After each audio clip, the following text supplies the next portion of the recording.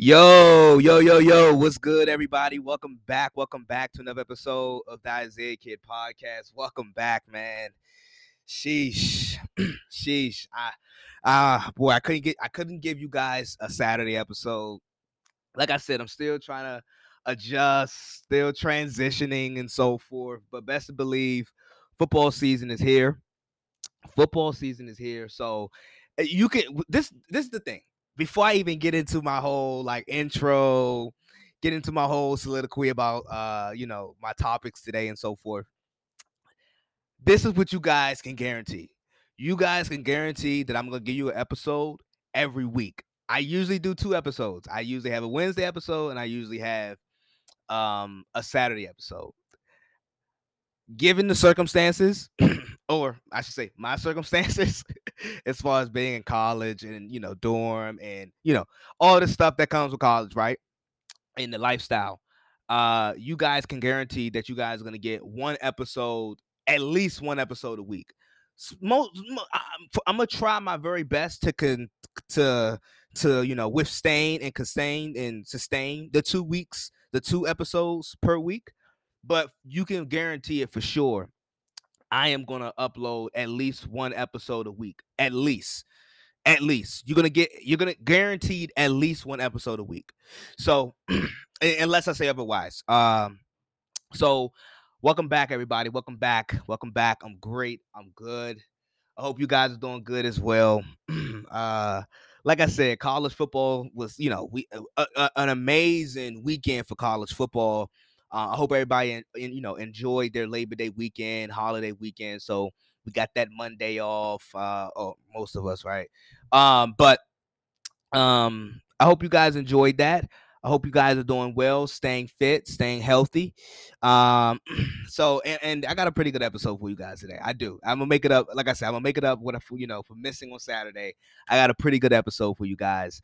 But college football, Alabama. We had a couple like notable big time schools with first year or quarterbacks that's making their first starts, or quarterbacks that's getting C.J. Stroud from from Ohio State. We had Bryce Young from Alabama. They both had pretty good outings. Bryce Young for Alabama was outstanding. He was outstanding. He was outstanding. Also, Clemson, they had their little hiccup. They ran into a really, really good Georgia defense. That Georgia's defense is amazing. Obviously, LSU lost. So I'm gonna tackle those points. But first and foremost, I'm your humble and highly favored host, Isaiah Kid of the Isaiah Kid Podcast. Um, appreciate you guys for continue to tap in, tune in with me, staying the course. But let's get into it. Let's not waste any more time. Let's get into it. And since we're 2 days away from, it's Tuesday, so I'm recording on Tuesday. By the time you guys hear this, it'll be available for you guys on Wednesday. So for me, we're 2 days away from opening night in the NFL, the Cowboys versus the Tampa Bay Buccaneers. We're 2 nights away. We're 2 days away. And you guys know I've laid out my predictions. I'm probably at the end of this episode, I'm gonna lay out my predictions again because that was almost like a couple weeks. That was like several weeks removed.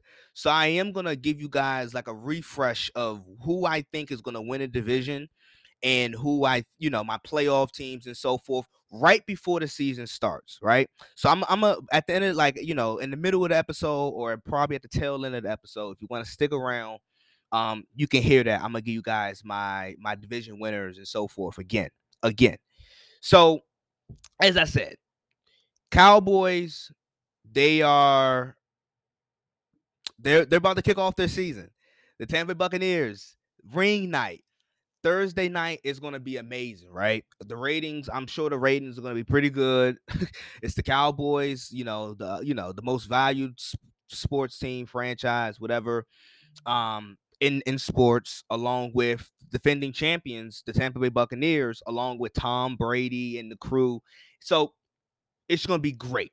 Presentation will be great. Let me tell you this. Now that the Dallas Cowboys, if you haven't heard, they've had over the last like week and a half or so, they've had 16 players that have entered the COVID protocol.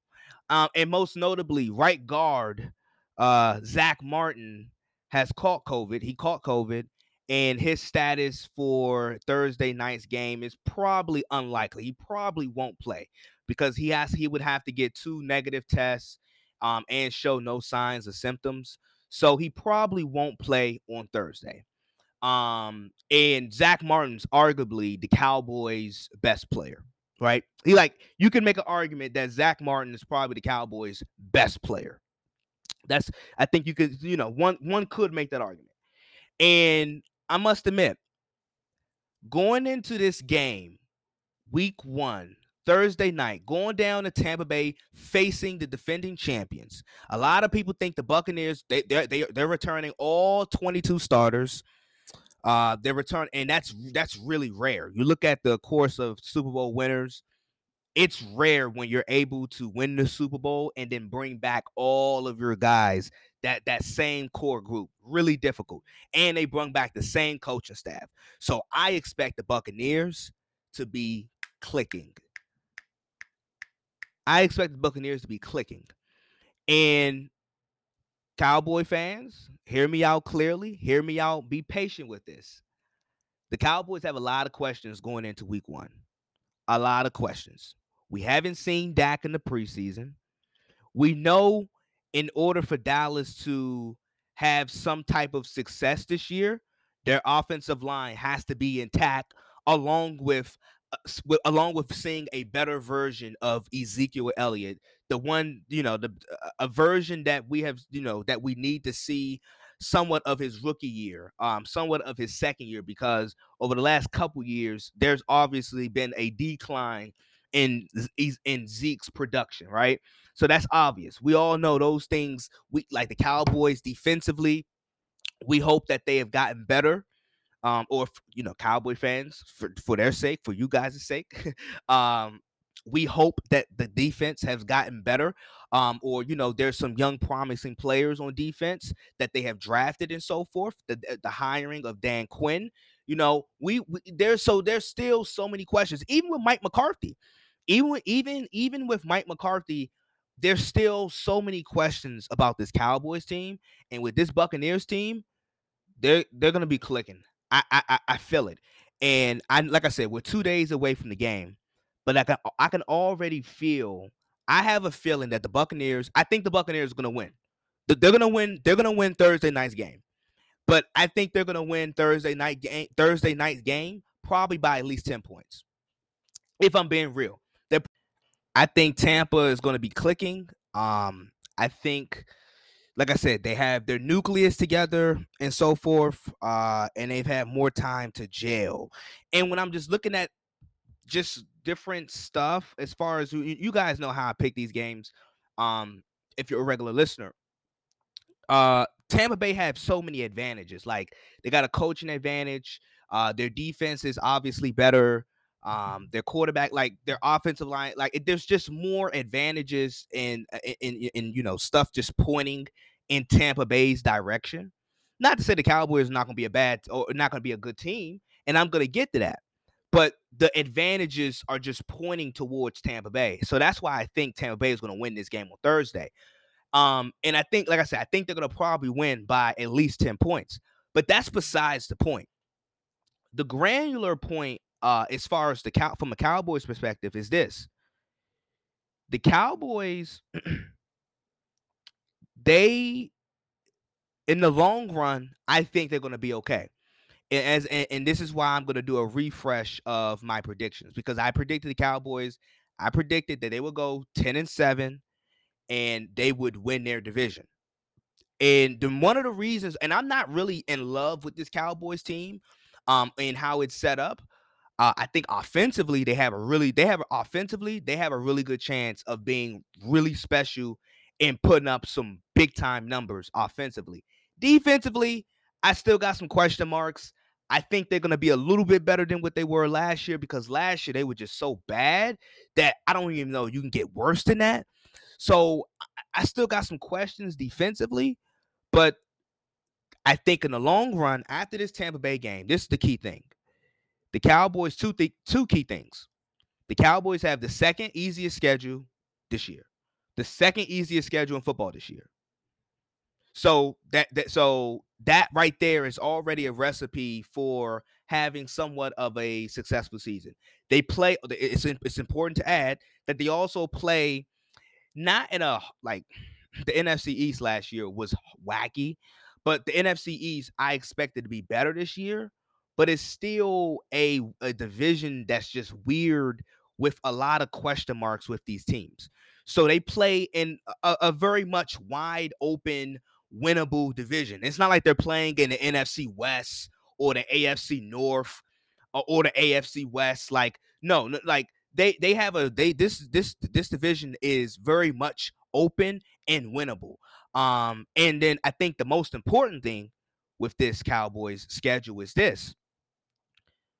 The Cowboys, after week one, after Tampa Bay, the Cowboys don't play a playoff team from last year until November 21st. So that's like week 11, week 12, week 13. That's around that range. So you're talking about maybe 10 weeks of the Cowboys playing teams that were either below 500 last year, didn't make the playoffs last year, either got a young coach or a young quarterback or, a subpar to average or bad defense. So there's just so many variables and layers where you look in between this like the 10-week span where the Cowboys are basically playing mediocre teams for the most part. Like there's some teams in there that we think we think they're gonna be good. I think they play the Chargers, but like we think the Chargers gonna be good, but we don't know how long it's gonna take for them to gel and so forth. They got a first year head coach. So it's little variables like that where the Cowboys, they got not a lot of cupcakes, but their schedule, it's very, this schedule will allow the Cowboys, even with so many question marks, they can peel off 9 to 10 wins with this schedule. I mean, or just based off their schedule, they can peel off 9 to 10 wins. Now, obviously, they have to remain healthy, no catastrophic injuries of the sort, right? That's always the thing.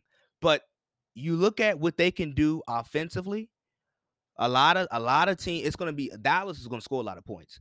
I don't think that's going to be the problem. I think the issue or the question that I think has to be answered for the Cowboys is how can you obviously maintain your health concerning your offensive line, but how is your defense going to play? Like, is your defense? What's the identity of your defense? Is it going to be a defense that's going to turn over opposing offenses? Is it going to be a defense that's able to get to the quarterback?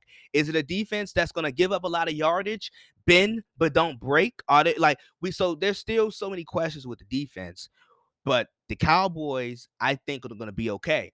Now, that's why I'm putting this out there. After Thursday night, like I said, I think I think the Buccaneers are going to win, and I think they're going to win by at least 10 points. Now, watch on Friday, watch on Friday, just watch other different, just watch how different people react and so forth to the Cowboys losing. I think the Cowboys are going to be okay. I think they are going to lose week 1, but I think they're going to be okay looking at their schedule for the next 2.5 months. You look at September, October, and the first half of November, it's a lot of winnable games, and it's a lot of games. It's a lot of wins that the Cowboys can peel off if they stay the course. I really do think that. I think the Cowboys are going to be okay. And I'm not, like I said, I'm not in love with this Cowboys team. I'm not in like the structure and how they're built, somewhat questionable. You guys know how I feel about that and how I feel the Cowboys. I think the Cowboys are definitely top heavy, but in terms of winnable games and games that are attainable, the Cowboys will have their share where they can win 9, 10, maybe even 11 games if they play their hand right. Just looking at this schedule, looking at the division that they're in, it's a wide open division. It's a wide open race. The NFC East hasn't had a back-to-back winner in like the last like 15 years. Like like they haven't had a back-to-back winner since like '04. The Cowboys, like the NFC East hasn't had a back-to-back winner since '04, '05. So that's been like 16, 17 years. So it's definitely a wide open division, a winnable division. And I'm looking at those are the key things. Second easiest schedule in the league. And then between after from week 2 all the way up to November 21st, the Cowboys don't have to play a playoff team from last year. That's important. I think that's important to note. So we'll see what happens, but I think the Cowboys will lose, but I think they'll be okay in the long haul. They'll be fine in the long haul.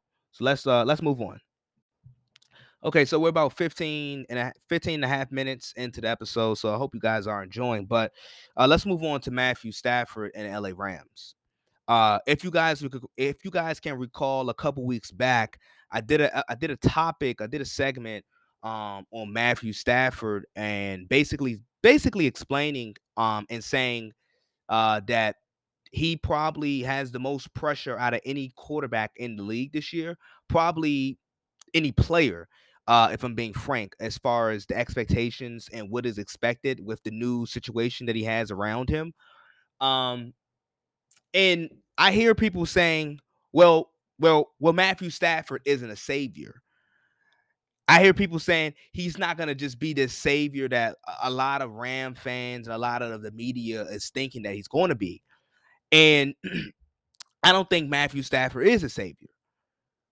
I think, like I said, I still remain on my point, and I'm gonna stay consistent to my point about him having a lot of pressure. I think the pressure is undoubtedly, he has pressure, riding on him this season. I mean, because we acknowledge the fact that he's a talented guy. We get that point. We've been talking about that. We've been talking about Matthew Stafford talent since high school and college, and obviously he was the number 1 overall draft pick. So like talent, we've always been talking about his talent. And at times it has kind of gone under the rug because he's played for the Detroit Lions. But we understand. I think most of us understand that Matthew Stafford is a talented guy. As far as the physical traits and the physical abilities, we understand he's a talented guy. But people are saying that Matthew Stafford isn't just going to be like they're saying he's not the savior. They're saying he's not going to be this quarterback that's just ultimately just transformational, and he's just not going to come in and save the day for the Rams. Well, my take to that, if I will, to anybody that thinks that he isn't a savior, and I'm not saying he is a savior. I'm not saying he is going to be this transformational quarterback that's going to take the Rams to new leaps and bounds or to the next leaps and bounds. Not saying that at all. But it's the Rams. Do they really need a savior at the quarterback position, or do they need a guy who is dynamic enough with their arm or the legs? In this case, with Matthew Stafford, he has a dynamic arm. Do they need a savior or a guy who can really stretch the field, a guy who Sean McVay can trust and rely on as far as play calling, and there's more flexibility with the play calling, and the play calling isn't as predictable as it once was or as it once became with Jared Goff or under Jared Goff? I think there's a difference. I think there's a distinct difference between the Rams, between a savior and a transformational type of guy, and a guy that you just need or a quarterback. In the Rams situation, I think the Rams just need a quarterback that Sean McVay first trusts and is willing to be flexible as far as the play calling, and a guy who dynamically can do more things than Jared Goff did. And I think Matthew Stafford is that guy.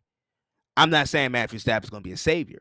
I don't think he needs to be a savior because this Rams team is really good. Despite it being, like I said, despite it being very top heavy, this Rams team compared to last year or even the year before last, maybe it's not as good, but it's still a really good football team. This Rams team is still really good. This team is going to be able to win a bunch of ball games If they remain healthy, this team should be in the thick of the playoff conversation. So this team is really good. Let's not get that mistaken. But that's my point. This team is so good, they don't need a savior at quarterback. They just need a guy who Sean McVay trusts, who Sean McVay has faith in as far as play calling, being flexible, and a guy who can be dynamic and put and make certain throws, make those difficult throws. And with Jared Goff, it seems like people just bang on Jared Goff, and it's not necessarily bang on Jared Goff, but it's just a mere fact. It's just a mere reality where Jared Goff had his limitations.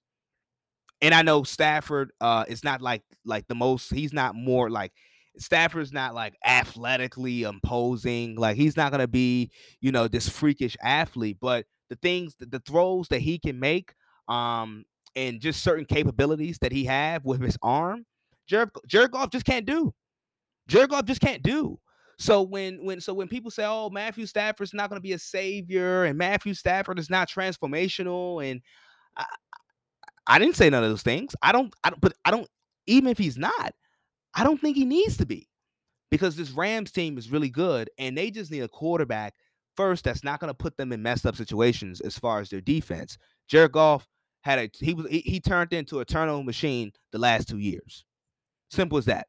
Jared Goff was amongst the top of the league as far as turnovers when he was amongst the guys similar names such as Daniel Jones, Jameis Winston. Jared Goff became a turnover machine, which led to Sean McVay losing trust. And then you topple that with the fact that he has limitations as far as his arm and so forth, and the certain capabilities of Jared Goff. Simple as that. I mean, so when people say, "Oh, Matthew Stafford's not gonna be, he's not gonna be a transformational guy. He's not gonna be the savior that most people like." No, but do the Rams need him to be a savior? I don't think they do. I don't think the Rams need. I don't think the Rams need him to be a savior. I think the Rams overall, they have a good enough coach, smart enough coach offensively, who I trust, who I think a lot of us trust. They have a good enough defense, a defense that's really good, that's going to keep them in a lot of games. And like I said, granted, they're top heavy. Granted, they had a really serious injury to Cam Akers, who I think, that's going to hurt. But I still think they're going to be able to do what they want to do offensively. I think Sean McVay is going to be innovative and creative enough offensively where he can overcome a loss at the running back position. Now they're very thin at that position, but I think they'll find ways throughout the season. I think they'll find creative and unique ways to move the ball and try to find ways to move the ball offensively. And a lot of that is going to have to do with Matthew Stafford and the fact that Matthew Stafford doesn't have limitations or similar limitations to Jared Goff. Matthew Stafford doesn't have that. So that's the when I hear, because I've heard quite a few people say, "Oh, Matthew Stafford is not transformational. Matthew Stafford is not this. Matthew Stafford is not a savior." Nah, he's not. I don't think he is. I don't think he is, because if he was like this transformational guy or this savior, I think there would have been a little bit of more results in Detroit, given the fact that Detroit is a bad situation and has been a bad situation since, I don't know, since I've been living, at least. Detroit has been a bad situation. The Rams, they're totally different. They don't need a savior. They don't need a guy that's going to be this transformational all-world talent. They were literally one win away from winning the Super Bowl with Jared Goff. And I talked about how Jared Goff has limitations. They were literally in the Super Bowl with Jared Goff.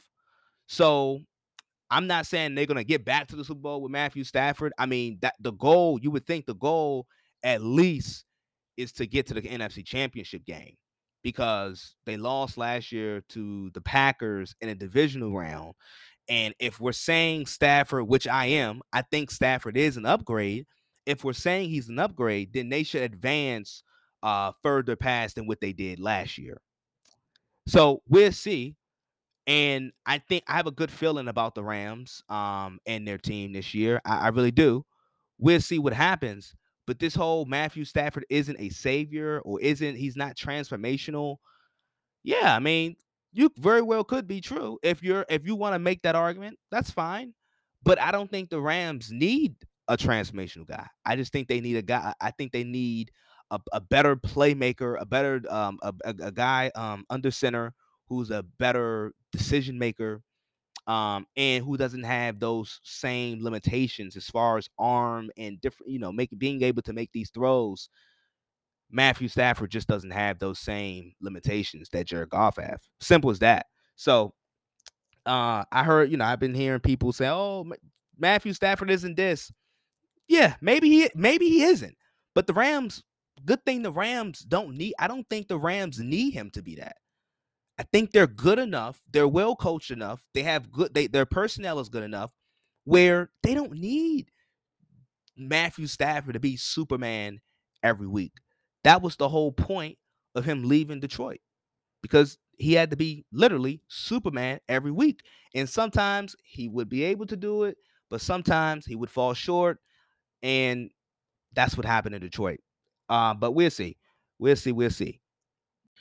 Okay, so as I mentioned already, at the beginning of the episode, I talked about college football, and I must admit, I didn't get a chance to watch all of the games or the games that I really wanted to watch. Like I told you guys, I watched Ohio State. Offensively they look pretty good. Defensively, still some of the same issues that they had. Obviously Alabama and so forth. North Carolina, they played Virginia Tech. That was a big time thriller um in Virginia, but in Virginia Tech. But I wanted to talk about LSU because I thought there was, going into this weekend, I thought there was a chance that UCLA could pull off the upset versus LSU, and they did. They did very much. They did very much do that, and I think it's something to be said. Before I even go on LSU and on Ed and Coach O, Ed Orgeron, I think there is something to be said. I think this might be Chip Kelly's best team at UCLA. I think this might be his best team at UCLA. So that is something to be said. So I don't want people to over exaggerate and take it out of context on what I'm about to say and what I'm about to break down as far as LSU and Coach O. But it was a big and oh no in UCLA, or I should say at Pasadena in the Rose Bowl, where LSU lost to UCLA. And those conversations already has sparked up about Coach O being on the hot seat. And I'm not ready to just give up and fold and say, "Oh, it's time to fire and move on from Coach O." But I do want to in a way talk about how weird this whole transition from the national championship in back in 2019, from the pandemic year, obviously last year, and then this upcoming year right now. The LSU starts off in the L column. So LSU, like I said, Ed Orgeron, he won the national championship in 2019. Last year, last year they went 5-5, but it was a miserable year for LSU. At one point, they were 3-5, and if you peel back the layers, they were 3-5 at one point throughout the season, during the season, in the first 8 games. But then remember, they had the miracle Florida win where the kid like threw the shoe, took off his cleat and threw the cleat. That was the miracle Florida win that LSU got. That's what made them 4-5. So they won a couple games. They won some nail biters down the stretch of the season. They finished off 5-5, and defensively, LSU was one of the worst teams in the nation. So, and last year it kind of got swept under the rug a bit because it was COVID, and the whole unknown, and they didn't know they were going to be playing college football last year. Even though the SEC, they started on time. or as close to on time as any other conference. But still, Coach O could have, he hung his hat on, you know, COVID, didn't have spring training, those type of variables that usually come with a regular college football season, or I should say something that leads up to the college football season, right? And so kind of got a pass. But the UCLA game, the game that LSU lost, it looked very similar to what they looked like last year, especially defensively. Defensively, it looked a lot like what they looked like last year, giving up a lot of yardage, giving up some big plays throughout the air. And I don't know. Like I said, I'm not ready to say, okay, LSU needs to fire Coach O. I'm not saying that, because I do think when you win a national championship, I do think there is some type of, or there should be some type of grace period between like 3, 4, maybe even 5 years, maybe 3 or 4 years, to give you enough time to get another set of recruits and your recruiting class back in there and regenerate what you had, as far as that championship winning season. So I do think you get a grace period when you win a national championship. I do think you get a grace period. But the thing with Coach O is he's not really a big X's and O's guy, like offensively or defensively. He's more of an overseer. And with a college football coach like that, with like Coach O, I feel like he needs, and this could probably be said for all of the top coaches or programs around the league, or around college football, I should say. But Coach O especially, I think he needs really good assistance offensively and defensively. I think I think that's well said, if it were well put, or the best way I could put it.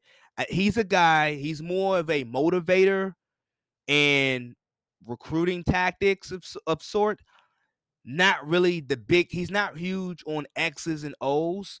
And Joe Brady, they failed. Joe Brady left after the national championship after the national championship year. Joe Brady left for the Carolina Panthers to become the OC, and they haven't quite filled the void yet. Their defensive assistant left after the championship year. They haven't filled the void yet, so they're lacking sort of in the assistant coaching department, and it shows within especially the defensive unit, that took a step back from. You look at what they were their national championship year, and you look at what they were last year, and then we saw a glimpse of their defense week one. Granted, week one, there's still plenty of time. There'll be plenty of games where LSU have time to get their season back on track, right? The season's not over. It's not a lost cause yet, but it is cause for pause, and it is a bit of an eyebrow raiser. And like I said, one could make the argument, and I think it's a very valid argument, that UCLA is better than what people thought. Like I said, I think this might be Chip Kelly's best team at UCLA. So we'll see how that materializes. But LSU, and think about this. It's two things. Think about this. First, Nick Saban. The reason why I bring up Nick Saban is because we saw the same thing with Gus Malzahn of Auburn, and Gene Chizik at Auburn. Actually, Gene Chizik, he won a national championship back with Cam Newton and those guys. Yeah, and he won a national championship. Then 2 years later, he got fired. A lot of that has to do with Nick Saban and the dominance of Alabama, because with the dominance of Alabama, it literally, especially in the SEC West, because you got to play Alabama every single year, and especially for those two programs, LSU and Auburn, where they're usually in the thick of things and really trying to compete, and it's a rivalry game. So like, you want to win those. I'm sure the boosters want to see their school win those games, but it puts with Saban and Alabama and their dominance, it puts some unrealistic expectations upon a program, and in this case, a particular coach. And we saw the same thing with Gene Chizik at Auburn. Won a national championship. 2 years later, he's gone. He's out of there. Gus Malzahn, I think, did he get fired this past year? I think he got fired this past year, or the year before last. And Nick Saban, and I'm not saying it's Nick Saban's fault, but he does play a role in this, where his dominance just puts unrealistic expectations on opposing coaches. And then these programs, they somehow or at times they become a bit anxious and they pull the plug and they try to find a new guy.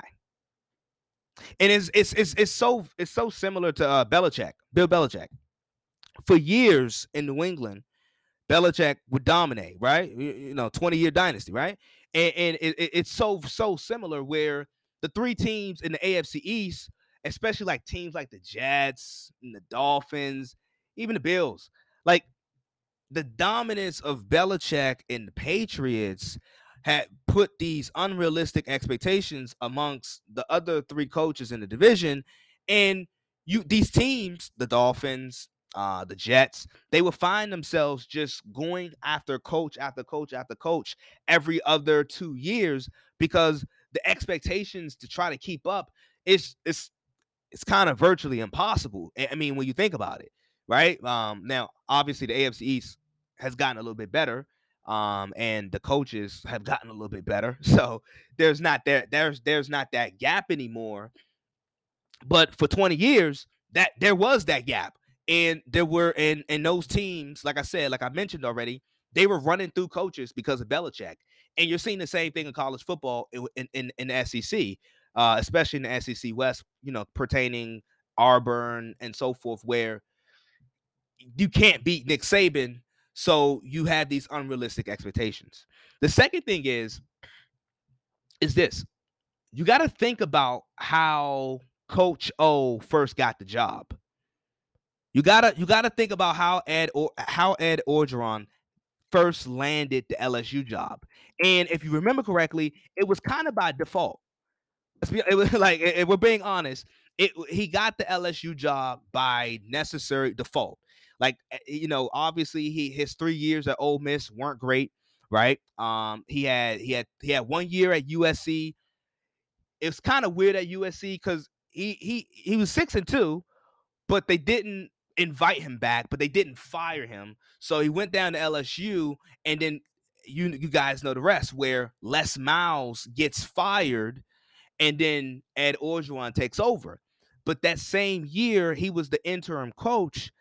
Tom Herman was up for the LSU job, and many thought that Tom Herman was going to get the LSU job, but he didn't. Or he bargained, he used the LSU job as leverage to get the Texas job. So essentially, Tom Herman walked away from the LSU job, and used that as leverage to get the Texas job, and then that's what put Ed Orgeron, um, in this position as LSU's coach. So you break it down that way, it's kind of by default. And the reason why I brung that up is because I know fans, LSU fans, in the back of their minds somewhere, they're probably thinking like, yeah, this is the reason why he was like an intern, and this is the reason why like we were going out to Tom Herman. There was even rumors of Jimbo Fisher possibly going down to LSU at some time, before he took the Texas A&M job. So there's always that stigma, I feel like, where there's going to be some of that in the back of fans' heads, where they're thinking about like, we kind of foresee this coming to fruition, and now it's kind of happening, but I think we'll see how the season plays out. But I think Ed Orgeron, another year or two, because of that national championship grace period, I think is fine. And if you look at his record since he's been at LSU, he's 45-15. 45-15. He's won 75% of his games. So it's not like he's been like bad. Like he hasn't been just atrocious. But like I said, you look at his resume. Obviously, they went 15-0 in 2019. But you look at 10-3, 9-4. Like it's just years like that where Alabama consistently wins 11 games on a yearly basis, like consistently, and you're winning 9 games, 10 games. Like so, I can see how that can get a bit nerve wracking. But it goes back to show you, I don't know. It's just the greatness of Saban and what he's done in Alabama. And given the fact of the history that Saban has with LSU, like Saban used to coach at LSU, left LSU. Obviously, the Miami Dolphins thing didn't work out. So then he goes to Alabama, who is basically rivals of LSU. So it's a bit weird and a funny dynamic. But LSU, we'll see how their season trends. How it continues to go. We'll see what trend they go in. But I'm not ready to panic on Coach O. I'm not the biggest Coach O fan. Like I said, he's more of a motivator, not really a X's and O's type of guy. So we'll see. We'll see how that assistant coaching thing works. But it's shaky. It's shaky. It's shaking LSU right now. But let's move on. So as I said already, sorry. As I said already, since I did my predictions like a couple weeks ago, and it feels like so long ago that I did my predictions, right? So I'm gonna redo my predictions, given the fact that the NFL season is about to start again. What like in 2 days. I'm gonna give my predictions again. My division winners and my playoff teams. Now you guys know how we do this. I try to take into account of everything. And by the way, next episode I will do my top 10 teams. So I have my predictions, my like as far as division winners and so forth, playoff teams. But then I'm gonna have my top 10 teams going into week one. But I'm gonna save that for next episode. So here are my predictions. I'm gonna start with the AFC. You guys know how we do it. We go from the AFC to the NFC. Division winners and playoff teams. So let's start with the AFC East. I'm gonna try to do a quick rundown. I don't want to be too long. I got Buffalo win the AFC East. I think they're the best team, best overall team in the division. I know what I'm getting from the quarterback position. Offensively, they're solid. They're potent. Um, you guys know I like Sean McDermott a lot. A lot of people are very very high on Buffalo this year. I think if they can somehow add a pass rush, which I think they will be able to with that defense. I think Buffalo is going to be. They obviously, I think they're probably the second best team in the AFC as of right now. So I got them at 12-5. I got New England at 10-7. I think New England's going to be a pretty good football team. I do. Defensively, they're getting all their guys back defensively. Last time we saw New England with their whole defense, they were the number one defense in the league back in 2019. So, and I'm not saying they're going to be number one defense this year, but their defense, I expect that group, I expect that unit to be amongst the league's best. Rookie quarterback Mac Jones, I know, but he's comfortable. He's comfortable, I'm gonna continue to stress this. New England's not gonna ask Mac Jones to go out there and win games. They're not gonna ask him to be this prolific playmaker or this prolific passer. He's gonna do the things that he's comfortable with doing. So I got faith in New England. I think they'll go 10-7. Maybe even 11-6. Looking at their schedule, I don't know, but I think they're gonna be pretty good. Miami at 9-8. I told you guys already. Miami and New England. I feel like they could be interchangeable. Could both of them finish 10-7? Possibly. But I'm still shaky with Tua. I don't know. I feel like Miami did get better, but with Tua, I'm still unsure. There's still a question mark there with me with Tua and Miami, but I still have them being a pretty good football team at 9-8, and then the Jets at 5-12. I don't think I have to explain that. AFC South. Indianapolis. I have Indianapolis winning the division at 10-7. I think that, like I said, best overall team. They're going to control the line of scrimmage, offensively and defensively, controlling the line of scrimmage. They finally, and Carson Wentz, and I know some people are down on Carson Wentz, but Indianapolis have lacked since the retirement of Andrew Luck. They have lacked athleticism and youth at the quarterback position. Carson Wentz gives you that. I like Jonathan Taylor. I like Michael Pittman. Defensively, I think they're going to be solid. So I think this Indianapolis team, the COVID stuff kind of scares me. It does. It does. But I'm going to still go with them at 10-7 and winning the AFC South. I got Tennessee at 9-8. Defensively, I'm still not sure what they're going to be. Offensively, I'm not worried, but defensively is where my question mark is with Tennessee. Jacksonville 6-11. It's a rebuilding stuff. It's a rebuilding place. It's a rebuilding franchise. I feel bad for Trevor Lawrence, but it is what it is. I think Jacksonville finishes 6-11, and then Houston. Do I have to say much? Houston's gonna be bad. 3-14. AFC North. I have so I'm so close to really changing this because of the injuries at the running back position. I'm gonna go with the Cleveland Browns for right now. I don't know. I'm gonna go with the Cleveland Browns to win it at 11-6. I'm gonna go with the Browns to win the division at 11-6. They're bringing back all 11 starters on offense. The big question, they're gonna be good offensively. Once again, with Cleveland, they got some new pieces in the secondary. We'll see, and they're good pieces. We just got to see how long it takes for them to gel to the new system. But I think Cleveland, with an improved secondary and offensively, with what we know they can be, I think it puts them in a good position to be able to win the division. With Baltimore, they've had some injuries. The COVID stuff kind of scares me with Baltimore as well. We'll see with Baltimore. I think they're still going to be a pretty good football team. They can still win 10, 11 games. I'm not completely buying out or selling, I should say, Baltimore's stock. I think they're still going to be a pretty good football team. But there's I'm a proceed with caution with Baltimore. Pittsburgh, they'd be 8-9. Ben has aged poorly. Offensive line is still average at best. So 8-9 for Pittsburgh. And then Cincinnati, 6-11. Rebuilding, still trying to find their way. They'd be exciting. And then AFC West, I got Kansas City at 12-5. I don't need to explain. The Chargers at 10-7. I think the Chargers, I'm really high on the Chargers. I think they're going to be a really good football team this year. The Denver Broncos at 7-10, and then I got the Las Vegas Raiders at 7-10. So those are my AFC predictions. Let's move on to the NFC.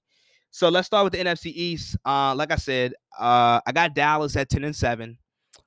This division, like I said, this division is wide open.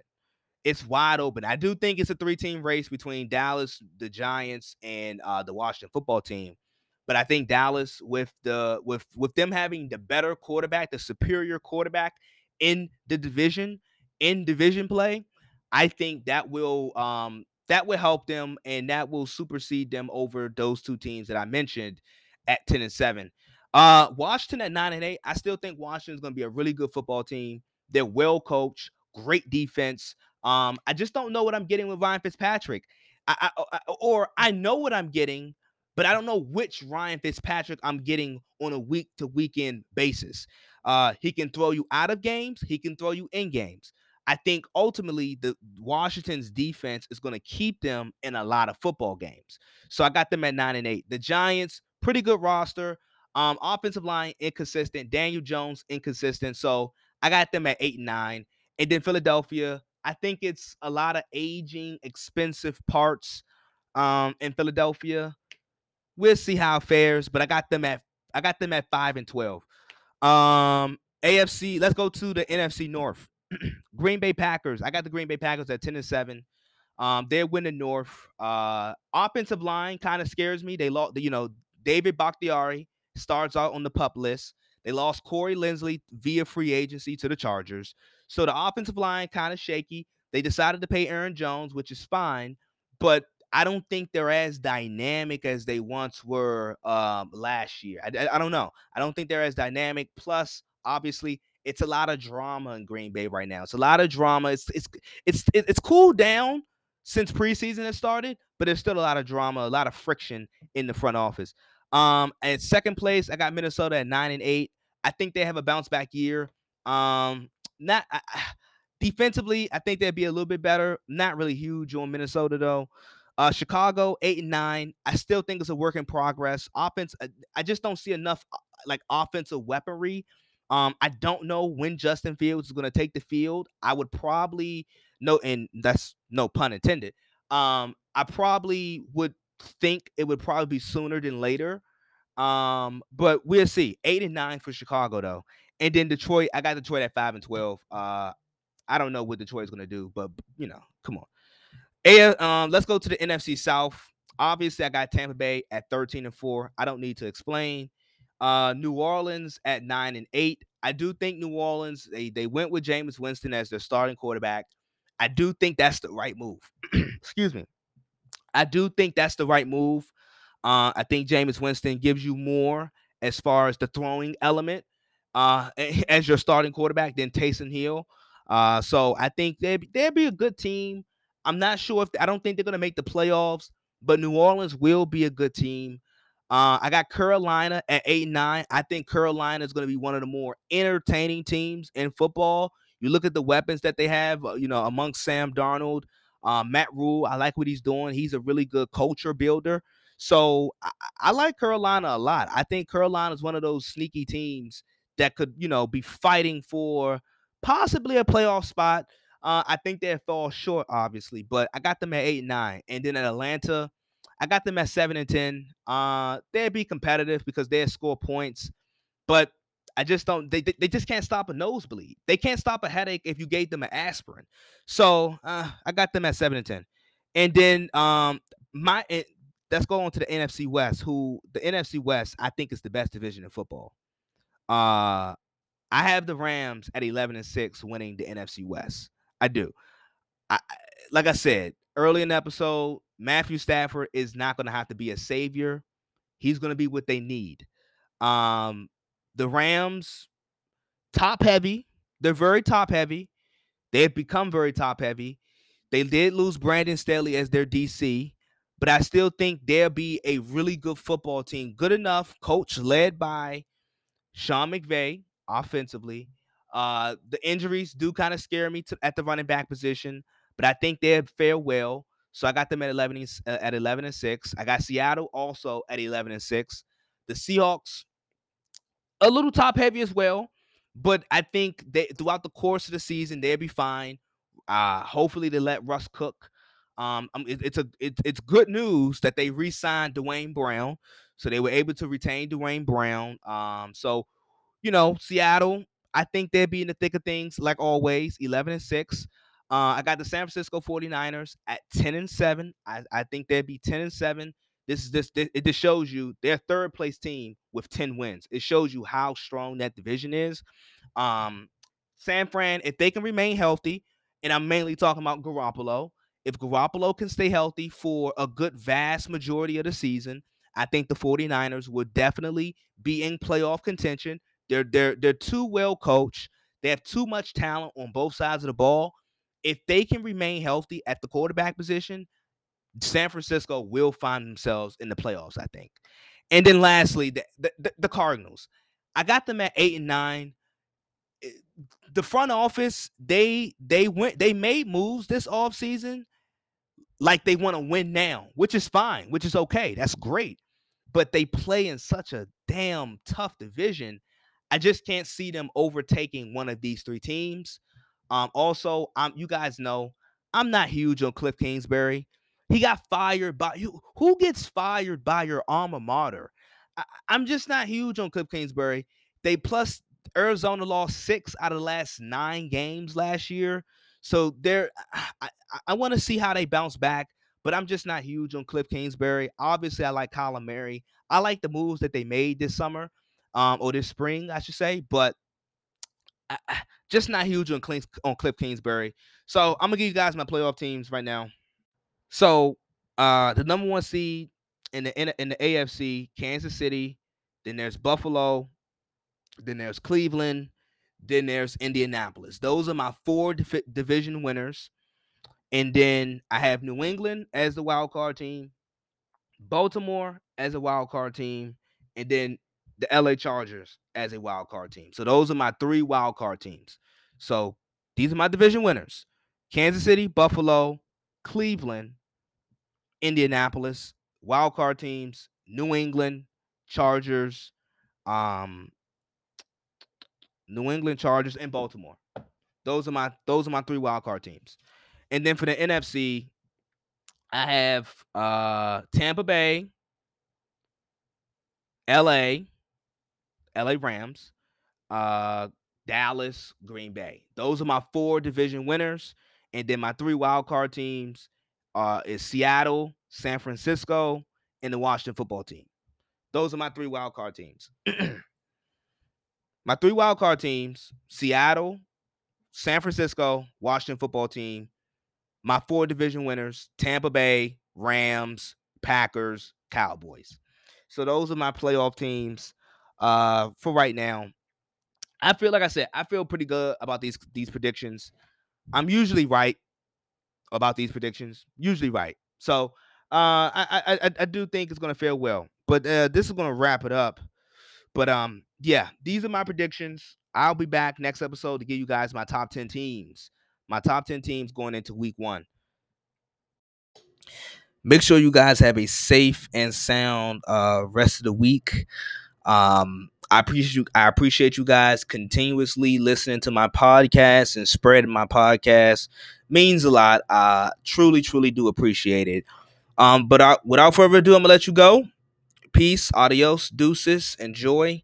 I see you guys later.